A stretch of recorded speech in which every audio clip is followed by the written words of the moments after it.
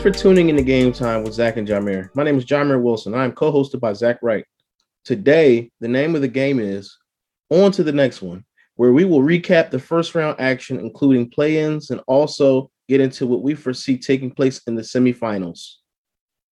So, Zach, we had a very intriguing first round. We had a new format with the play-in tournament, and there's a lot to dive into. So, first, I'm just going to talk about the play-ins.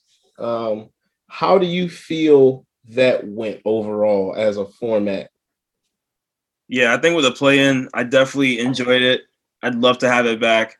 I'm not gonna go too far into the games specifically, like the specifics of each game, but Lakers Warriors was definitely entertaining. That game delivered.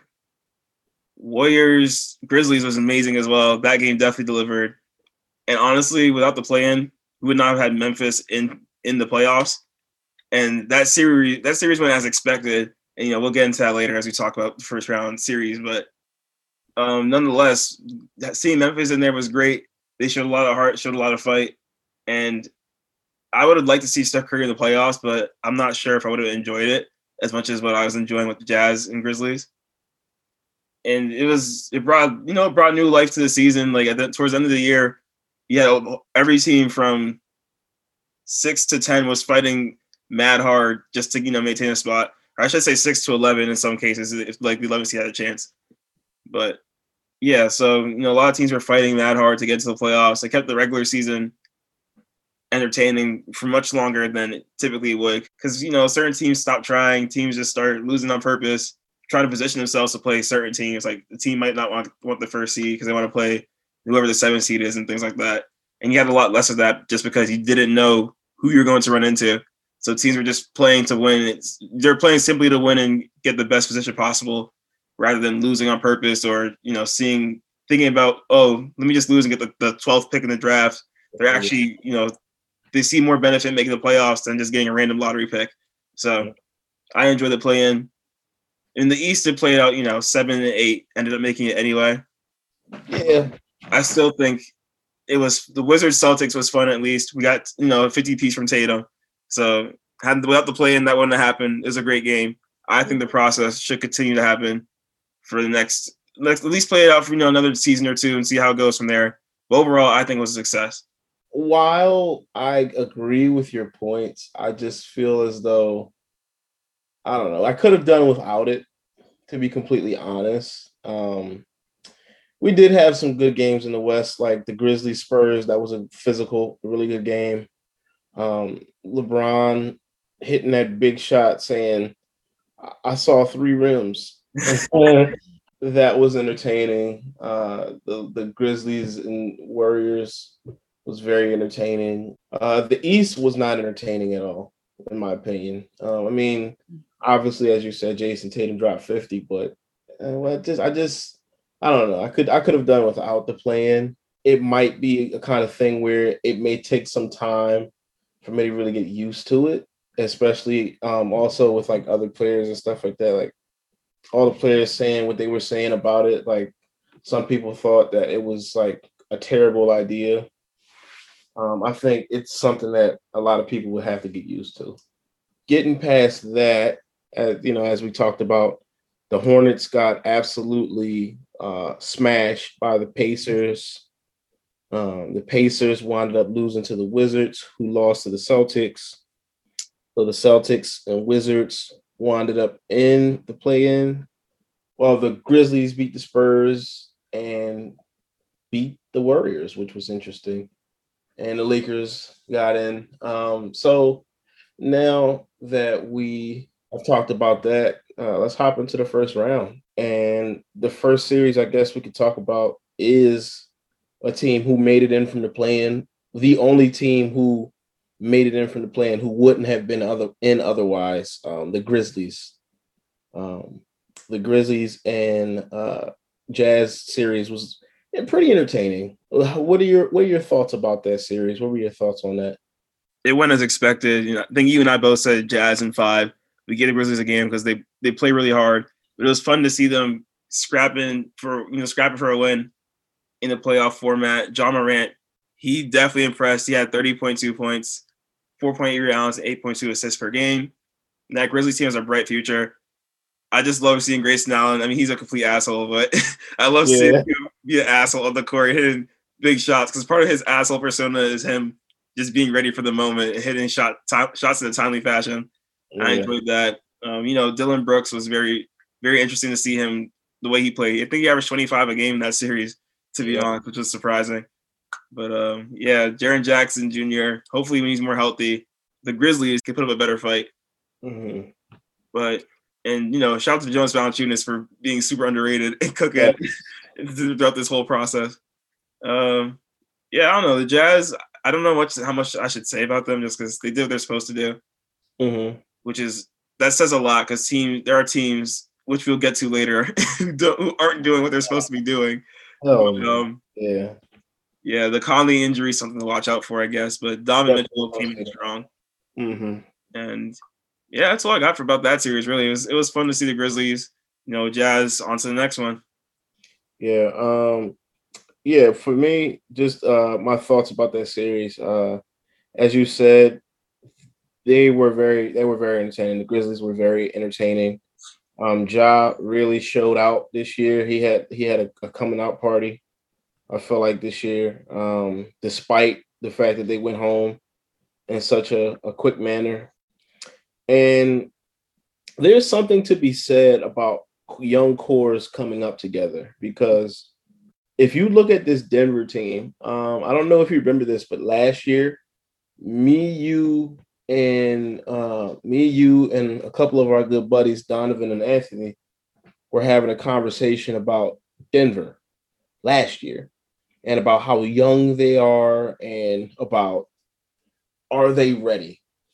And we're going to get more into it. But now, just a year later, they look like a team that if they were at full strength, they could win a title.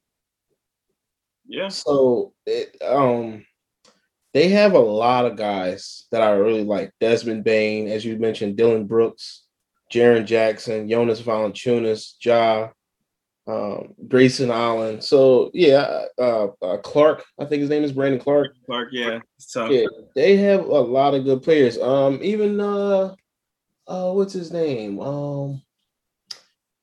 Forward, good passer, Kyle Anderson. Yes. Kyle Anderson definitely needs to stay on that team for as long as he can.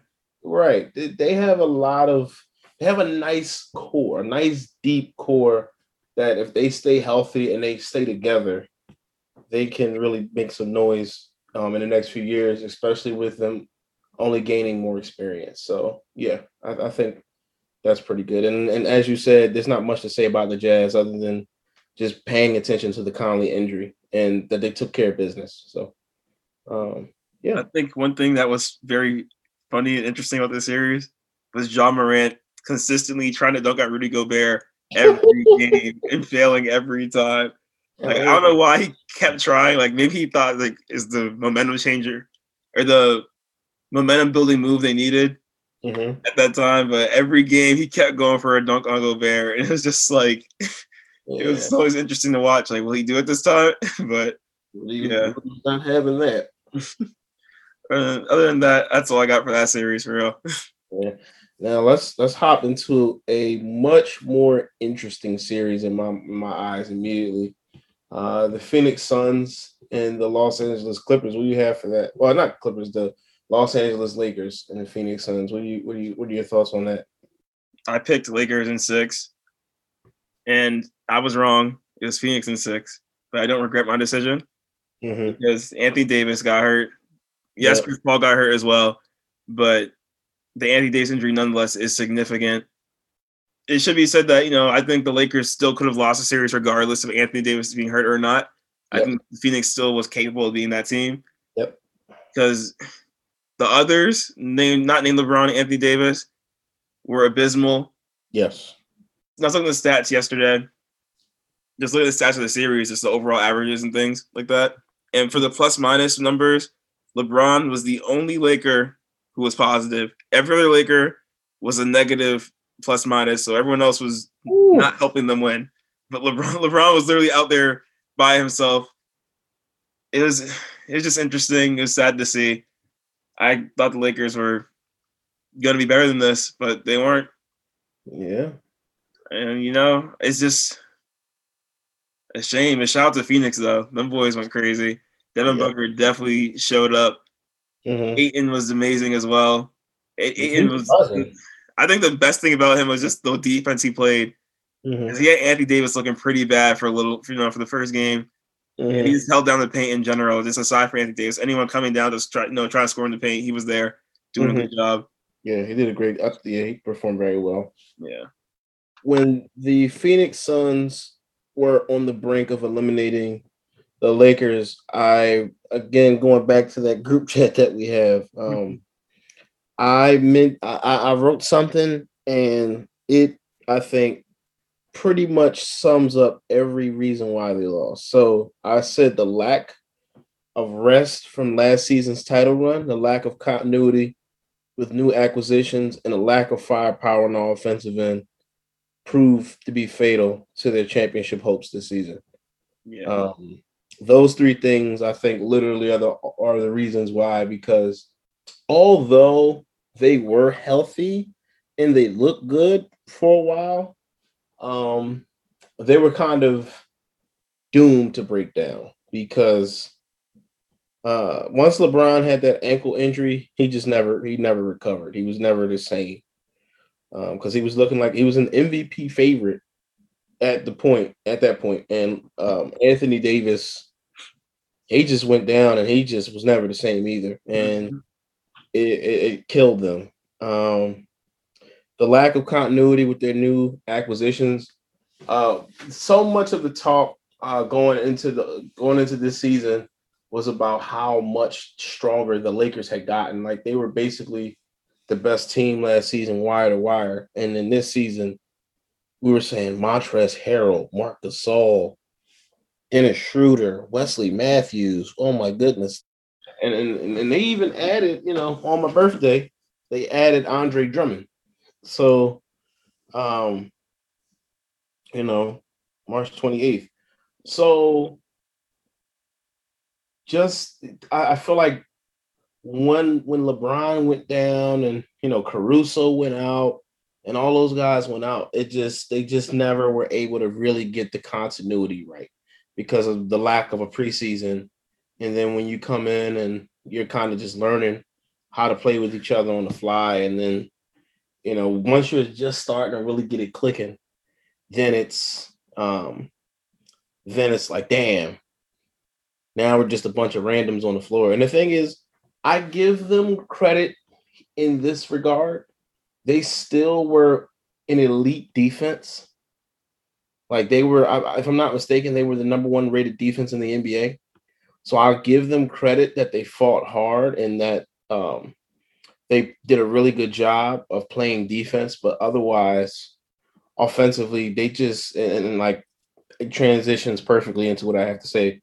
Offensively, they're going to need to do something. Kyle Kuzma, when they first got AD, everybody was saying, "Oh yeah, Kyle Kuzma is going to be the third guy. He's going to be the third man, the third wheel. He's going to be the third option." Dennis Schroeder, replacing Rondo, fail. It just, KCP, when you're relying upon KCP's shooting as your main shooter, that's a problem. That's a huge problem. So, and also something I want to point out is that I don't know if they made the right call by not trading for Kyle Lowry, because Taylor Horton Tucker was not impressive at all. And I mean, I don't know if they know something different or if they are really high on his ceiling, but yeah, Taylor Horton Tucker didn't show up at all.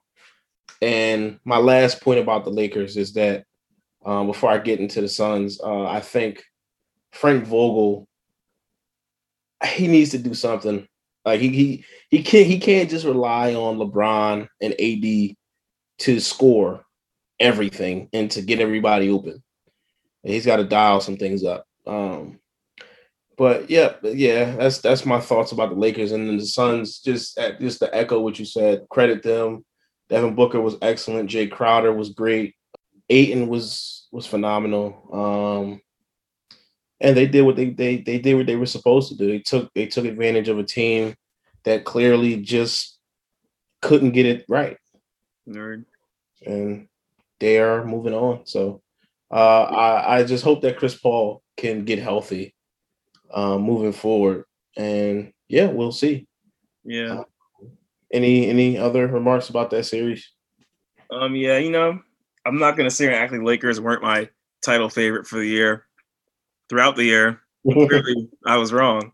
But I will say, despite that, I was concerned about their decision to not keep Rondo and they got Schroeder. Like, you and I talked about this multiple times. Like, he can score, which is all fine and dandy, but when push comes to shove, is he that guy? And after his 0 for 9 performance, it is safe to say he is not that guy who can help a struggling team. He just doesn't have that in him. He literally had an 0 for. Like, what the hell's wrong with him? Yeah.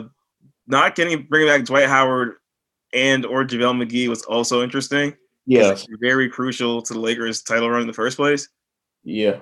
I know Danny Green, they got Schroeder for Danny Green.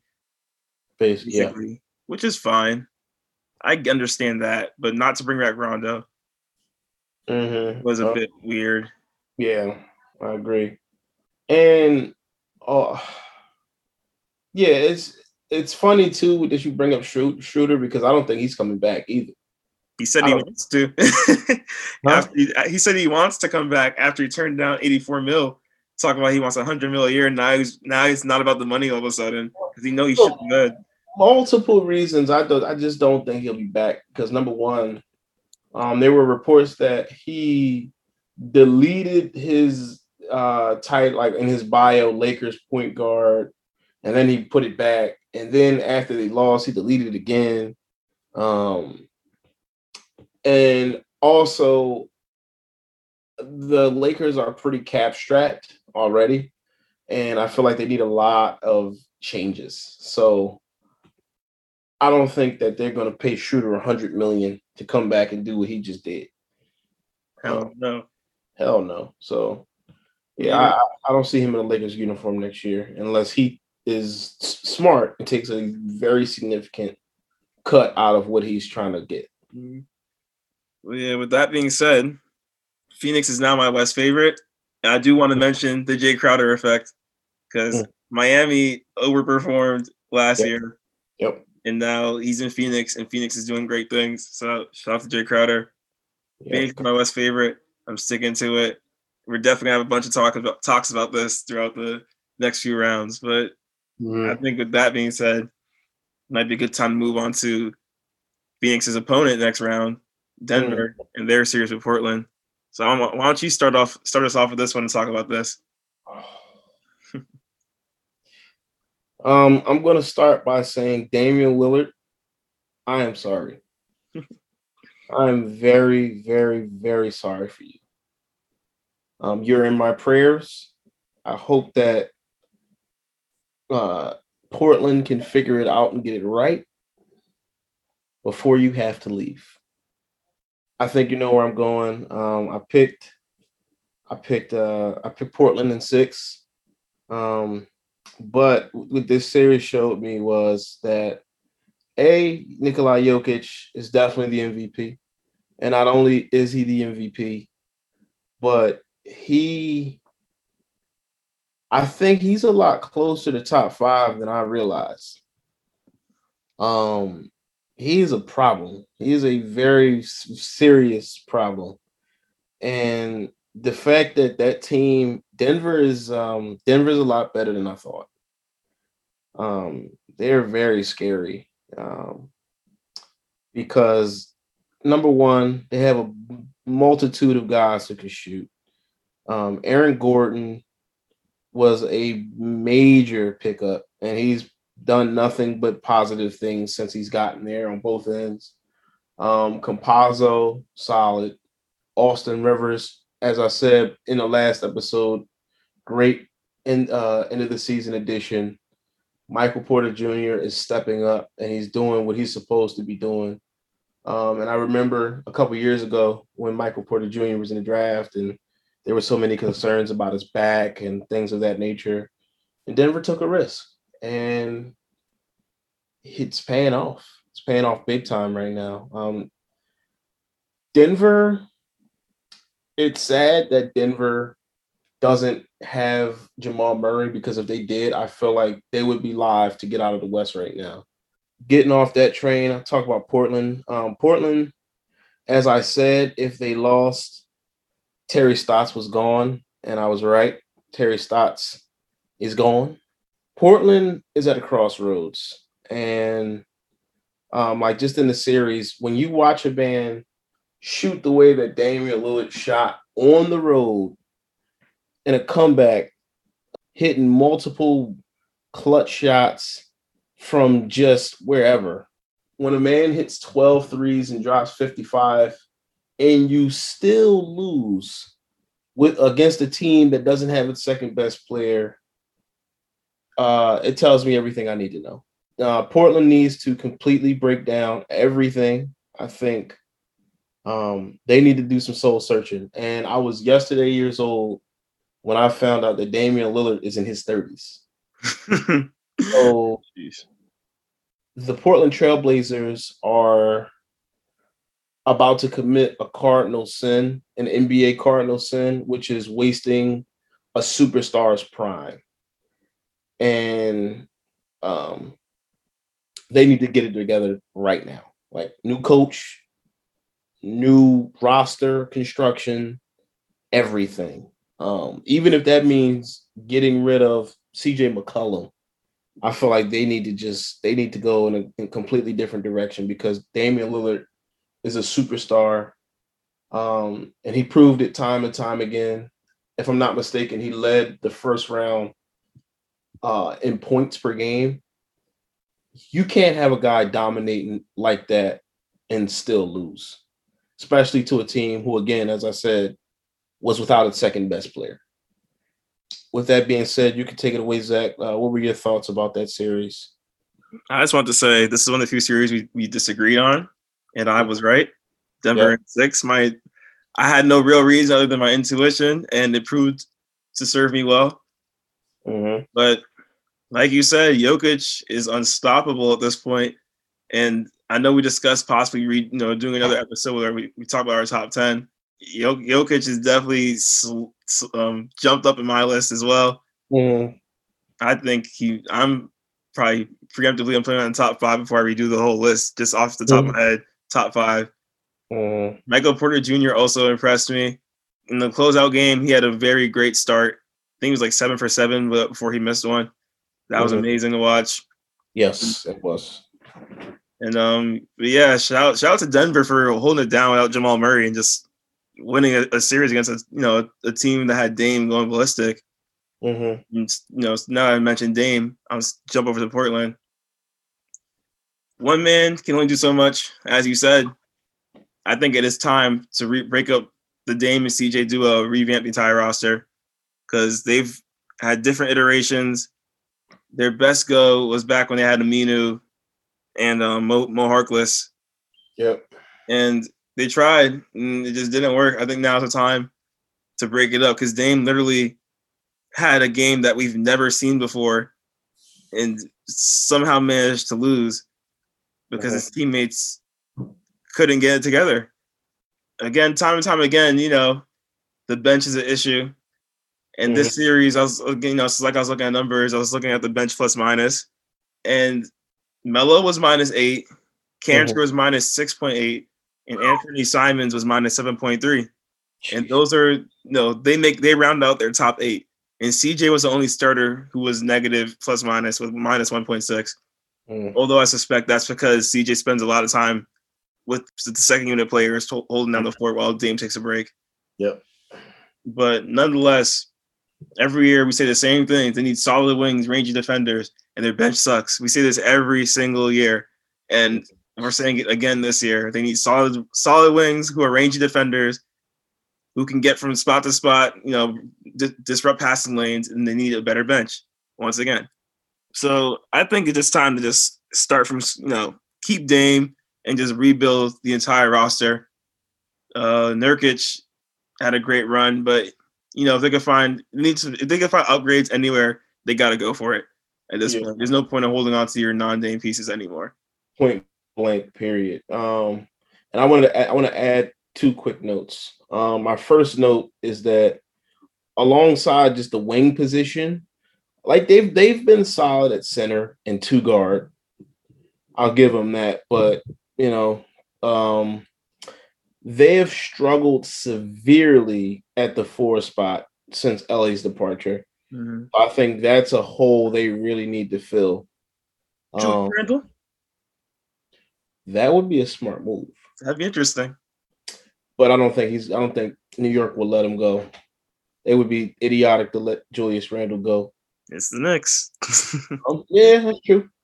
And my second note, you see 2 players dominating a series in amazing fashion. Like, and even in Dame's case, a historic fashion one night. But look at the difference in the results. The coaching staff that the Denver Nuggets have put together, led by Mike Malone, has been excellent.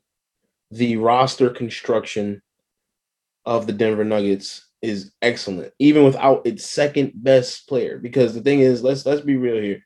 If Jamal Murray was playing, that's a sweep. Yeah, an easy one. Yeah, it just goes to show that they're like, other than having a superstar, you need a lot more. They have a bench. They have role players that do their job. They have solid defense when they need it, and they have a coaching staff. All things that the Portland Trailblazers don't have. And that's why they lost. Because they have a superstar. Would you like to transition into our final series in the West? Yeah, the ongoing Clippers Mavericks. The ongoing Clippers and Mavericks series. Yeah, I think I'll just start this one, I guess. Yeah. I picked Clippers in, I think I said 5 or 6. We both said 5. Okay, yeah, so I picked Clippers in 5. Because, I assumed that they've been here before. They dealt with looking stupid against the same team. Like, you know what? Let's not do it again. But the Clips going Clip. And they did it again. Over here, like, and the crazy part is Paul George is playing well. Like, I can't even be like, pandemic P, ha, ha, ha. I can't do that. Because he's playing well. And they're still... And Kawhi Leonard is playing really well. Yeah, and they're still going to go home. Honestly, this just comes down to me, like, with Ty Lue being questionable as the coach. I don't know why they went with him in the first place. Yep. But, he's not playing Luke Kennard. He just finally played Luke Kennard, like, serious minutes in their last game. He's playing Reggie Jackson a bit more than most people would like, although Reggie Jackson did help them win the last game. I will say that, but nonetheless, he's not necessarily the best option out there. Serge Ibaka, I'm just going to assume it's because Serge is not healthy, that he's not playing Serge too much. Mm-hmm. And Rondo has helped them win games, and I do think Rondo needs to be out there, although I just feel like Rondo's not getting enough minutes. And they're playing Terrence Mann a lot, and Terrence Mann's helped them win games regular season. But I know the one game, I believe it was Game 5, which Dallas won. Terrence Mann was out there. Once it got to clutch time, he wasn't ready for the moment. Mm-hmm. Need to know your personnel, understand at that moment. You take Mann out, you keep Rondo in. You put Rondo, Batum, Kawhi, Paul George, and the fifth person, honestly, Luke Kennard should have been the fifth person in that lineup. Yeah. But again, Luke Kennard's not playing for whatever reason. I don't know. The Clippers are just doing a bunch of hoopla with the rotations, and they need to figure it out because they can't have these weird rotations going on against it will be the Jazz in the next series. They can't keep doing that. It's not going to work out well for them. Assuming they make it to the next round. I'm still at this point. I'm feeling like Dallas is going to win just because the Clippers need to they can't get it together. Mm-hmm. Kawhi has been going in Hercules mode, to win games, and I just don't know if that's going to happen again for Game 7. Yeah. And just quickly on Dallas, Luka's another player who I may have to vault into the top 5. Make some changes. That's going to be interesting when we talk about that. Porzingis is not a star. He's not even an all-star. He's just Sean Bradley with a 3-pointer at this point. Porzingis is wasting all that height and talent for no reason. I don't know what's wrong with him.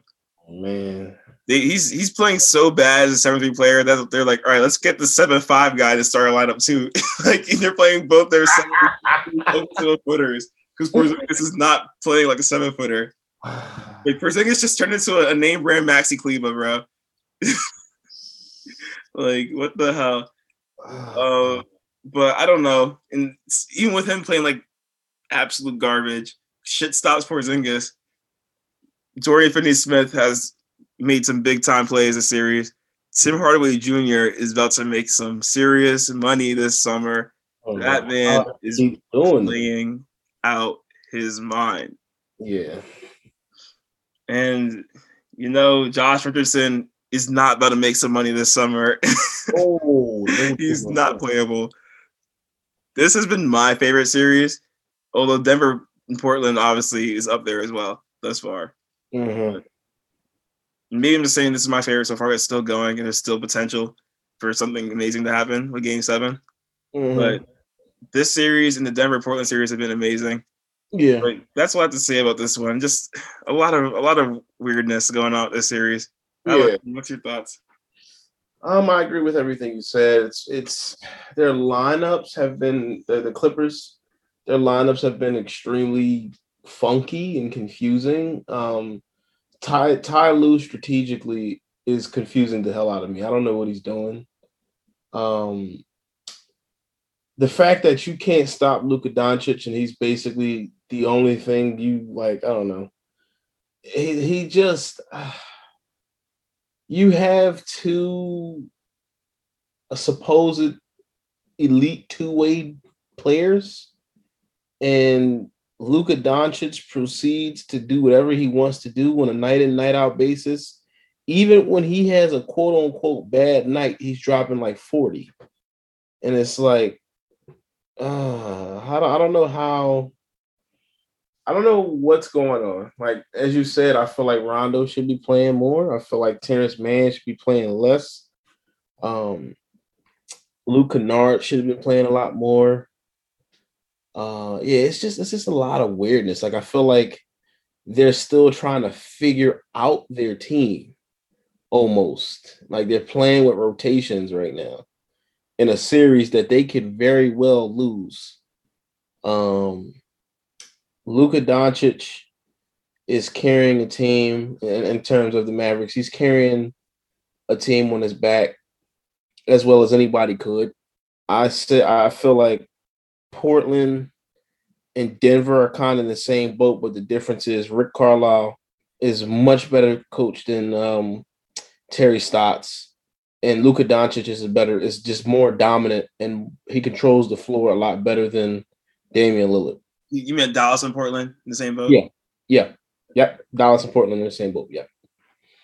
And Kristaps Porzingis, I don't know what the hell is going on with that man. There was a meme. They said that Kristaps Porzingis is a 7'3" Kyle Kuzma, and couldn't be more accurate. It's sad because Kristaps Porzingis is falling more and more victim to injury. When you talk about when he was in New York, he was a problem. He was a monster. Blocking shots, getting rebounds. He's pulling up from damn near the logo and doing whatever he wants to do. Then he comes to Dallas. He was a shell of himself for a while. And then in the bubble, we started to see little glimpses of hope. Then he gets hurt again. To be quite honest, I feel like with Kristaps Porzingis, next year will be a make or break year for him because I just feel like this year is too far gone. And with the limited window that we had, he wasn't able to get himself right from last year's injury. I think that's what's really the problem this year. I think next year, if he doesn't play well, then his value dwindles down the toilet all the way. I think the Clippers will find a way to get it done, as weird as they've played. I think Paul George and Kawhi Leonard's Game 7 experience versus Luka Doncic, his experience will carry them. Kawhi Leonard has played, if I'm not mistaken, he's played in 6 Game 7s, and Paul George has played in 5. And this will be Luka's first. So I think that they would be more prepared. Yeah, that's my take on it. So would you like to jump to the East? Yeah, let's do it. And what do you think about what did you think about that first matchup with the Sixers and the Wizards? As expected. Like I said, I picked Wizards. I picked not Wizards. Picked Sixers in 5. Although I felt like it could have been a sweep. It hadn't Embiid not gotten hurt, it would have been a sweep.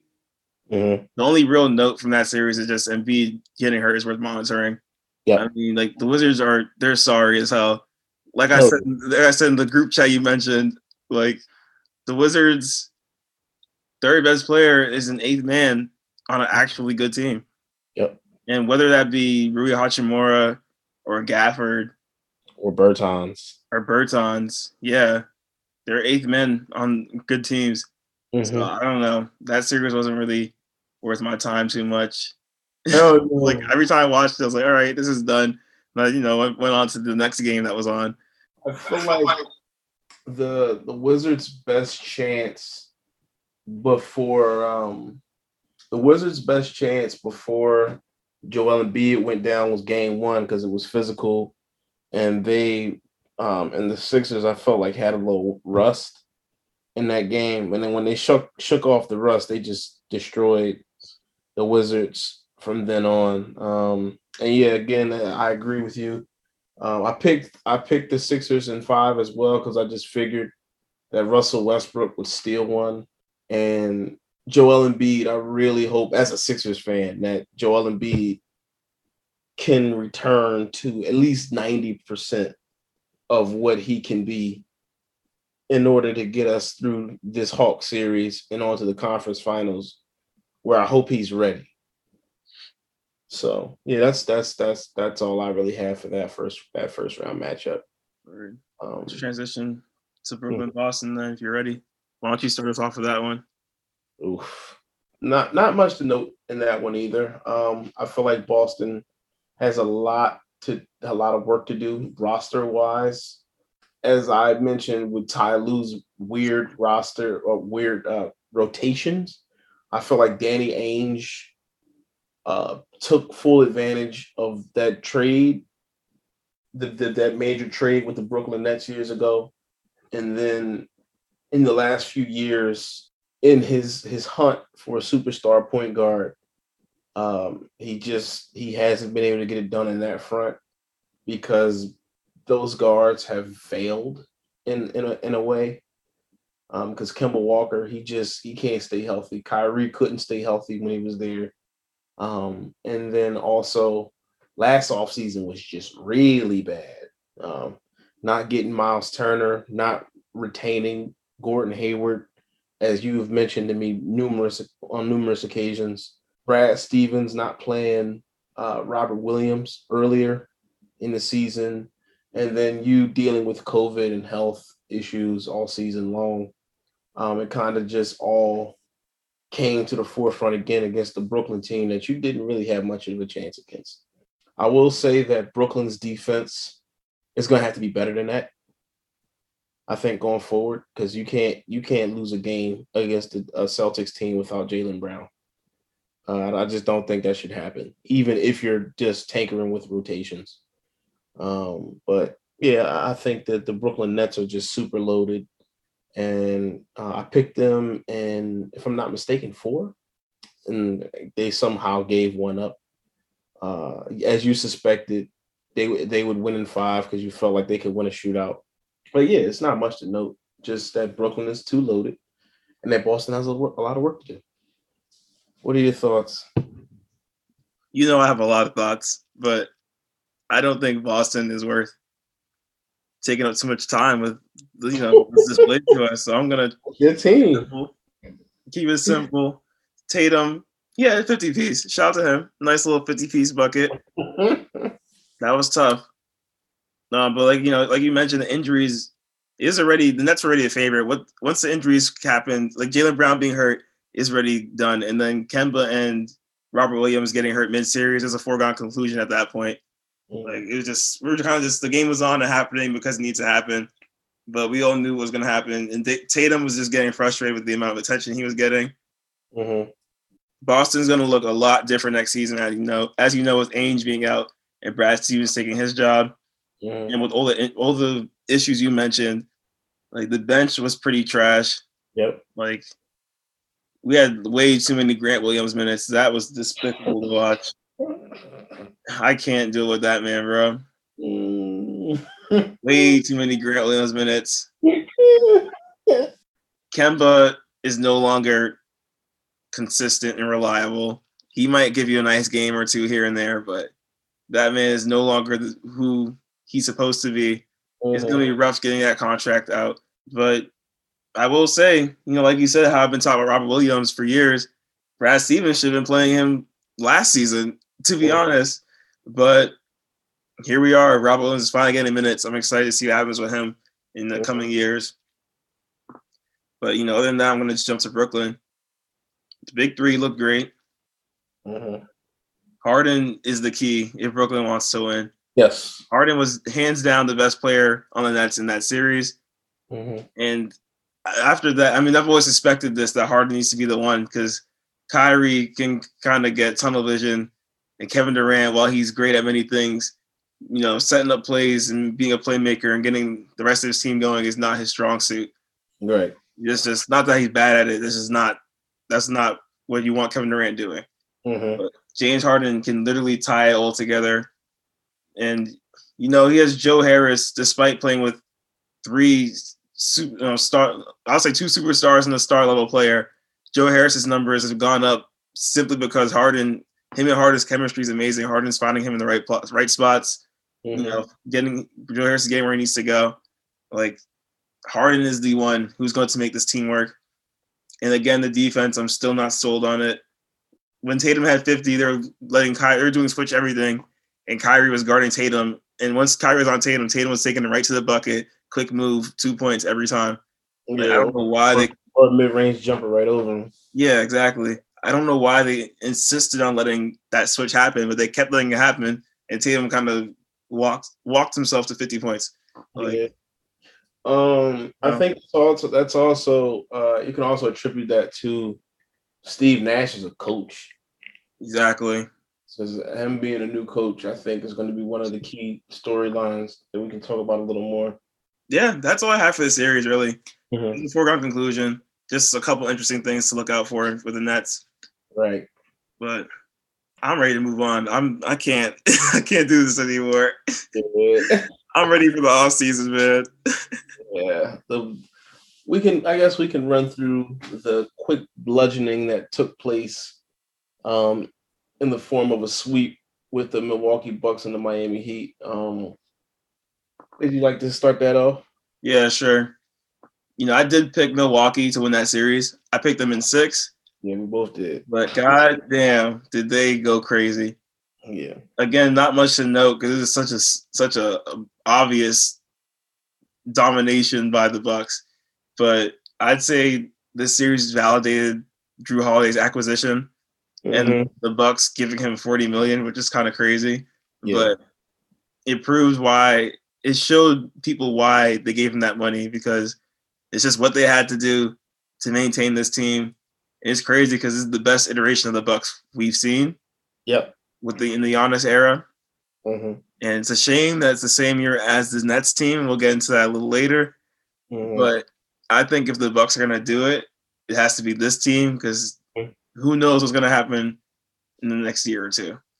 Right. Let's talk quickly about Miami. Boy, did Jimmy Butler have a stinker of a series. That was very disappointing. I like Jimmy Butler, but I don't know, man. He was out there looking sorry. Yes, sir. Like I had him in. He's gonna drop down my top NBA players list after that. I'm sorry, he's gonna have to drop down a couple spots. And then Bam was solid. I liked Bam. I think he had an underrated year.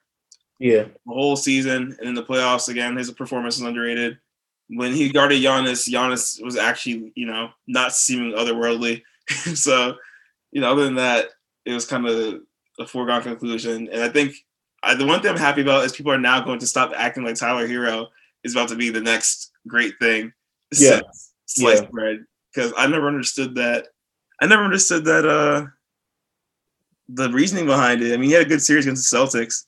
I'm not gonna say act like he didn't cook Boston, but like, come on, that was just clearly a moment of everything falling in the right place. Yeah, it's an admiration, yeah. So yeah, that's what I got about this series, though. I don't know if you have any notes you want to add.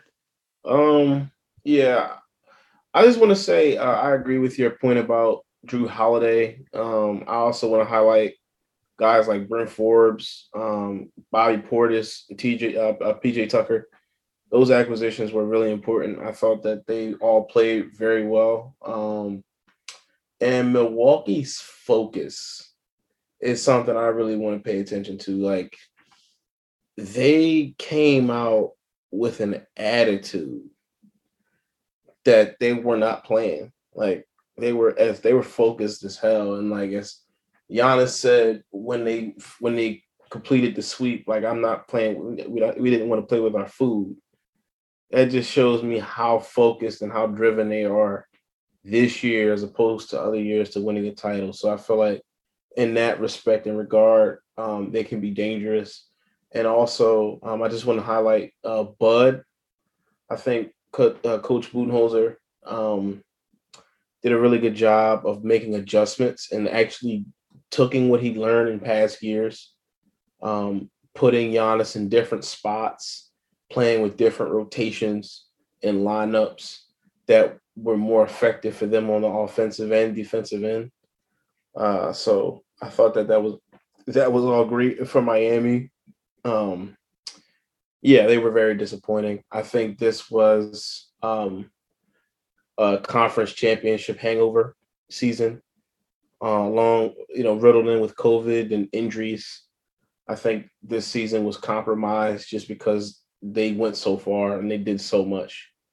But Jimmy Butler has to play better than that, no doubt. And I think that going into the offseason, there are going to be a lot of question marks as opposed to how they go forward.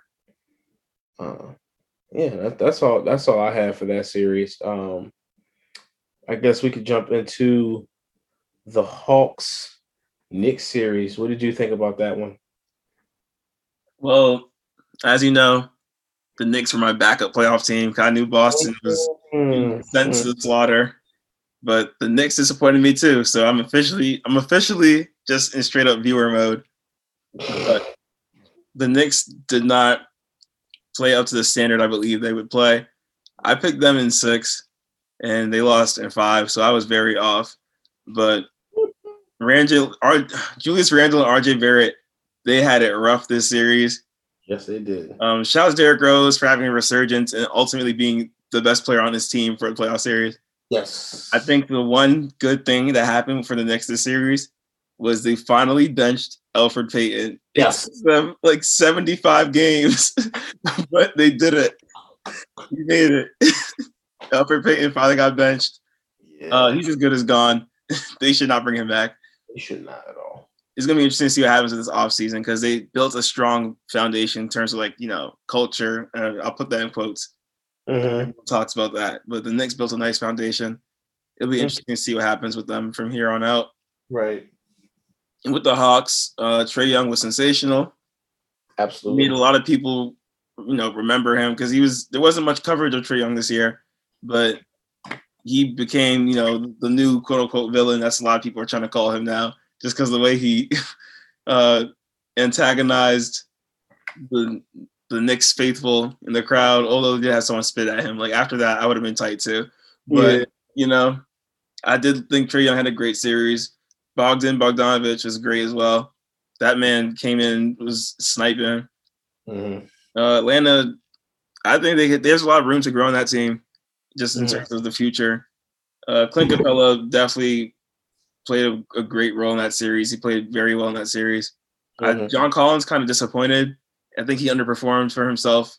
I think he'd say so too. But they won, so good and fun and dandy. But I expect John Collins to be better going forward. So I think they can. I think they have another gear, maybe. Although when we get into talk about this in the next round in a bit, I'm not sure they'll be able to. But I'm not sure they will. Not that I don't think they can. I just don't think they will. But yeah, Atlanta, shout out to them. They did a good job. They proved me wrong. I thought the Knicks were gonna do them dusty, but the Knicks win was great though. I loved it. But other than that, it was bad vibes. But yeah, what are your thoughts on the series? I thought again as I picked the Knicks in 7. So yeah, I was off too. But I did mention, and I'm glad that I pointed this out early, that the two teams were basically the same team coming into the series. When you talk about like the point differentials, the records, everything, they were like the same team. And the only difference was one team is in Atlanta and one team is in New York. But Atlanta superstar showed up from day one. And I also want to say that Nate McMillan, I want to shout him out. He's been great all year. He outcoached Tom Thibodeau in this series. And that was a big part of the reason why they won as well. So shout out to him. I think that the Atlanta Hawks breaking through this year and winning this year, I think is going to allow them to move forward and really be a playoff team for the next few years with Trae Young leading the helm. Julius Randle disappointed severely. And Stephen A. Smith said something that was hilarious. He said that him and RJ Barrett, the New York Knicks need to tie their left hands behind their back and just make them work on their right hand all summer long, because they took their left hands away and it was just bad. It was just very bad vibes. So yeah, the New York Knicks have to do better.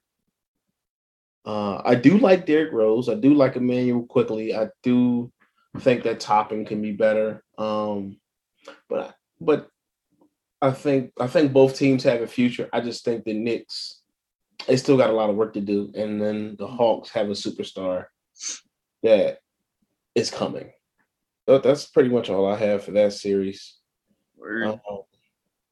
So now we've covered every first round series, and now on to the conference semis, where we will jump right into Jazz versus the winner of the Mavericks and Clippers. What do you think about that? I think you're gonna find this controversial. But I feel like I feel like whoever wins the Dallas Clippers series is winning the Jazz series. I'm saying that right now. I don't know, man. The Jazz, I'm just not completely sold. What? I never have been, never will until they get a strong, solid wing who can put in work. I don't see it happening. I think whoever wins this series is going to the conference finals after being the Jazz. So I'm gonna go for it. I think Luka's going to the conference finals this year. I'm gonna be controversial here and go with my gut. Oh no! This man Jameer is about to lose it. No.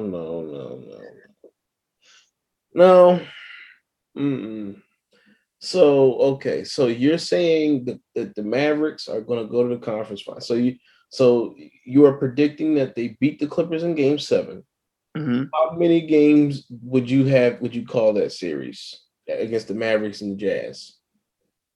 7. Oh yeah. Oh no.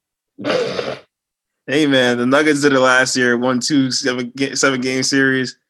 I think Dallas can do it this year. Oh, see, okay. Oh, here are my thoughts on that. Right.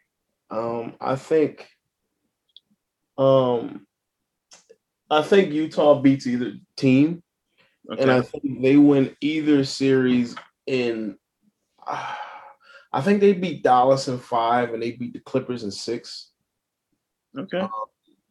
The reason why I say this is because I feel like with the Clippers, again, as I said, Ty Lue has been struggling, and I don't think Quinn Snyder is going to take full advantage of Ty Lue in a series with the rotations and things of that nature.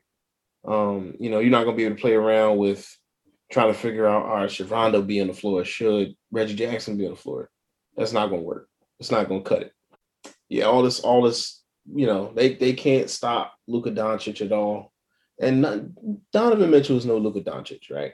But Luka Doncic is one dude that they can't stop. One guy. Yeah. He's the main reason why they're losing this. The series has gone to 7, and you're dealing with a multitude of guys that are going to be coming at you, like a Jordan Clarkson, Donovan Mitchell, Royce O'Neal. I don't know if Mike Conley will be healthy, but Rudy Gobert. It's just so many pieces, and I feel like they'd get overwhelmed, and the coaching would be so bad. Like unless Kawhi Leonard just hops into his bag every night and drops 30, 35 plus every night, I don't think they win in that series. And then again, I feel like Luka Doncic would get overwhelmed by the depth and overwhelming roster that the Utah Jazz have. I don't think that you're beating this team. Like they're a complete team.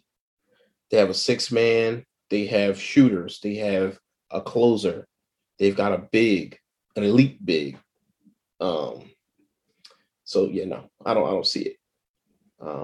That's just what I'm gonna say. So I think the Utah Jazz are going to the conference finals, regardless. All right. I respect it. I'm just gonna go with my gut here. I'm gonna be a little controversial. I'm choosing Dallas or the Clippers. I mean, the Clippers. It's always easier to argue with the Clippers because of Kawhi Leonard and Paul George. But then again, they don't do what they're supposed to do. So Right. I just feel like that matchup against the Jazz kind of takes away some of the Jazz's stronger points. Like the perimeter is going to be very reliant on what's his name, Rudy Gobert. He's going to play in the paint. He's going to do his thing, but he's not going to be helpful in a lot of situations that Kawhi Leonard and Paul George find themselves scoring in. Like Gobert's not going to be involved in a lot of those plays. You're going to be relying on Royce O'Neal, Joe Ingles, Bogdan Bogdanovic, and Donovan Mitchell as well also in those situations. And Kawhi Leonard and Paul George are cooking them. Well, Paul George needs to steer very clear for Joe Ingles. but otherwise, they're cooking those players in those situations. Yeah.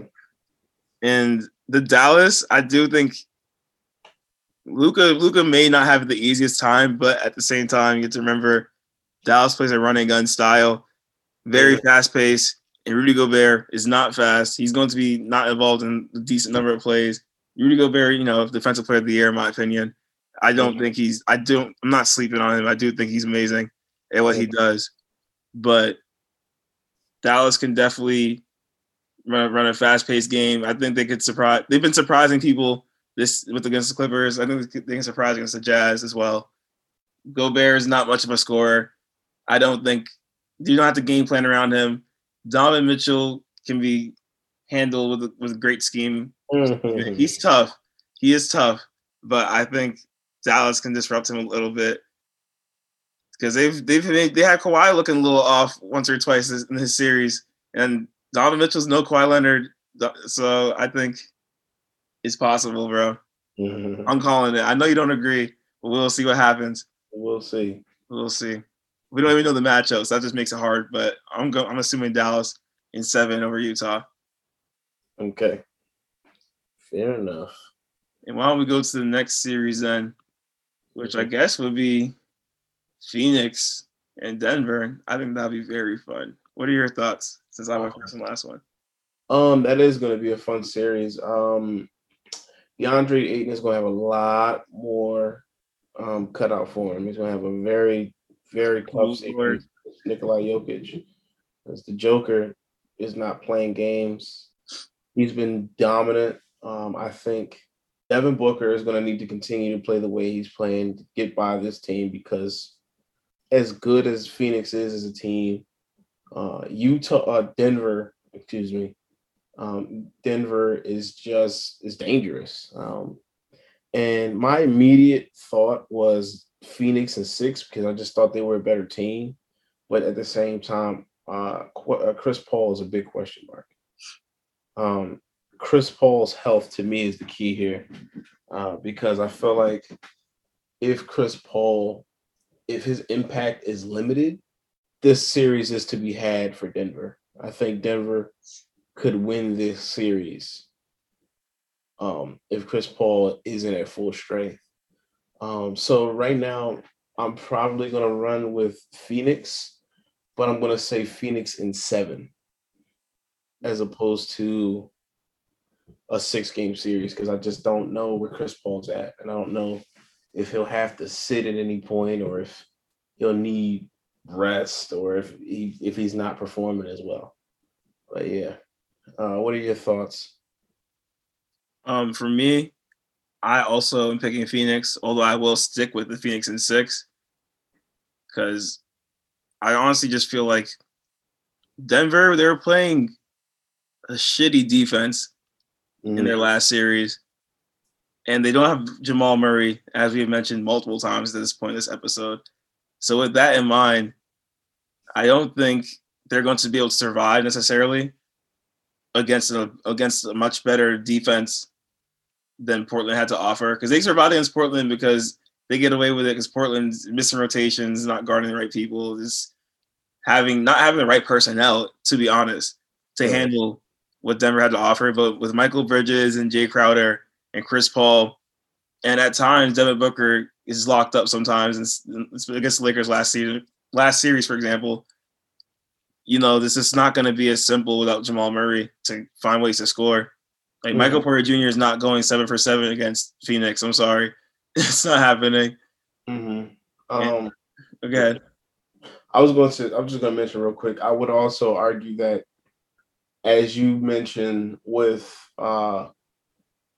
Denver going up against a much more difficult defense, Phoenix on the other side will have a much more complex offense to cover, because you can't just block up the paint and expect to dominate. Where against Denver, you're going to have multiple guys who can actually shoot, and a young Nikola Jokic who can do so many things and control the floor in so many different ways. Yeah. So I think that their offense is going to be a lot more complex. Yeah, previously faced. I honestly think the real X factor in this series is DeAndre Ayton. If he can find success guarding Nikola Jokic without fouling out the game, a la Jusuf Nurkic, if he can avoid doing the Nurk and fouling out against Jokic, I think that Phoenix will definitely have success. Because especially with Jamal Murray out, it starts and stops with Jokic. And I think Ayton is the only potential answer Phoenix has on the roster. And I think with the way he handled Anthony Davis, I won't be surprised if Ayton comes out and has some success. Obviously, he's not going to stop Jokic from doing what Jokic is going to want to do. But just a matter of making it harder on him and relying on your teammates to come together like they did against the Lakers, despite being the betting odds. The Lakers were the betting odds favorite, but the Suns managed to come out on top, doing what they had to do. And I think they'll do it again and continue on. Yeah. And we'll see with Chris Paul. He's got some rest, so we'll see how that goes. But yeah, I'm going Phoenix in 6, bro. Yeah. With that being said, let's jump to the East real quick. I want you to start with the Phoenix or Philly and Atlanta series. Okay, so Philly versus Atlanta. My immediate pick would have been I would have picked if I'd known that Joel Embiid was healthy. I'm picking Philly in 5, but Joel Embiid isn't healthy, and I do not know if he's going to play in certain games. But with that being said, I still believe that the Philadelphia 76ers are a better team. I think that we have more experience, and I think that we'll be able to do enough to get it done. I think Philly is going to win this series in 6. If Joel Embiid plays, we'll win every game that Joel Embiid plays. In my opinion, I feel like we win every game that Joel Embiid plays on the floor. And that to me, honestly, is just it. Like the Atlanta Hawks are not a better team than us. Trae Young will be interesting. Seeing how they try to guard Trae Young will be a very interesting dynamic. The Hawks have a lot of weapons and a lot of shooters and things of that nature, so that'll be fun to watch. That Philly defense try to stop that. But Joel Embiid, that's it for me. So I'm gonna pick Philly in 6. What do you think? I agree. I only called it interesting in the introduction of the series because Embiid's hurt. Right. I too would go Philly in 5 with Embiid all the way, if not Philly in 6. Because I honestly feel like Embiid might miss 2 games just because they're gonna want to be careful. I do think they'll win one without him. Whether it's the first or second, I can't say, but I think they'll win one without him. Because just schematic, like Trae Young, once you put Ben Simmons on Trae Young's going to have a rough series, and I think that's probably going to be the matchup. And yeah, you don't have Embiid, but defensively, Dwight Howard can hold the fort, especially with a rim running pick and roll center like Clint Capella. Dwight Howard knows what he's doing against that kind of player. He's not going to have too much trouble dealing with that. So I think Dwight Howard can keep Clint Capella from, getting a 15-15 type series. I think Dwight Howard can stop that from happening. Still got Tobias. Seth Curry came out and dropped 30 against the Wizards in a big time game. Danny Green still plays. He can guard Bogdanovich. He can keep up with him. I mean, obviously, it's not all one-on-one matchups, but I feel like that would be the matchup in a lot of situations. Yeah, I think Philly defensively just has enough without Embiid to make it interesting. And if they can make it interesting, they can win a game. So I think they'll win one without Embiid, lose one, and then depending on Embiid's health, Atlanta might win an extra. But I honestly think I'm just gonna play it safe and say Philly in 6, due to the fact that Embiid's hurt. But I honestly can see 5 with or without Embiid for 2 games. Yes. So let's jump into this Brooklyn Nets and Milwaukee Bucks series. What do you think about that one? A lot of people are calling it the NBA Finals, which is funny because it kind of feels like I feel like these are the 2 best remaining teams in the league. I honestly feel like the East, the top 3 in the East are the best teams left. Yes. In my mind, whoever comes up the East is probably going to be the champion at this point. But we can get to that later on once we get close to that time.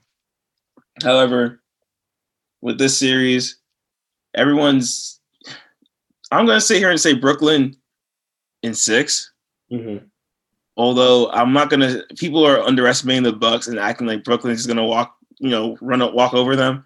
And the game that happened tonight, and Brooklyn did outplay them despite Harden getting hurt. Although that game comes with the fact that Milwaukee shot 6 for 30 from 3. And Middleton, Andrew Holiday both played bad on the offensive end. Right. That's not going to happen twice in a row. No. At least maybe one of them might play bad twice in a row, but not both. And the team is not going to shoot 6 for 30 from 3 again. So I do think this Harden injury makes it – with the Harden injury, if he's hurt for 2 games, if he sits out the next game and the game after, I'm still picking Brooklyn, but in 7. But, yeah. This series is going to be very interesting to watch. I'm tuning into every single game. Yeah, it will. I'm not sure what's going to stop me from watching these games. Like it's so interesting because the Nets are one of the few teams with title hopes who have zero answers for Giannis Antetokounmpo. Giannis is going to go out there and do what he pleases against this Nets team. Yes. And that is a scary proposition, but the Nets are just so high-powered with James Harden, who's going to make sure he beats Giannis because Giannis been talking shit for the last 2 seasons.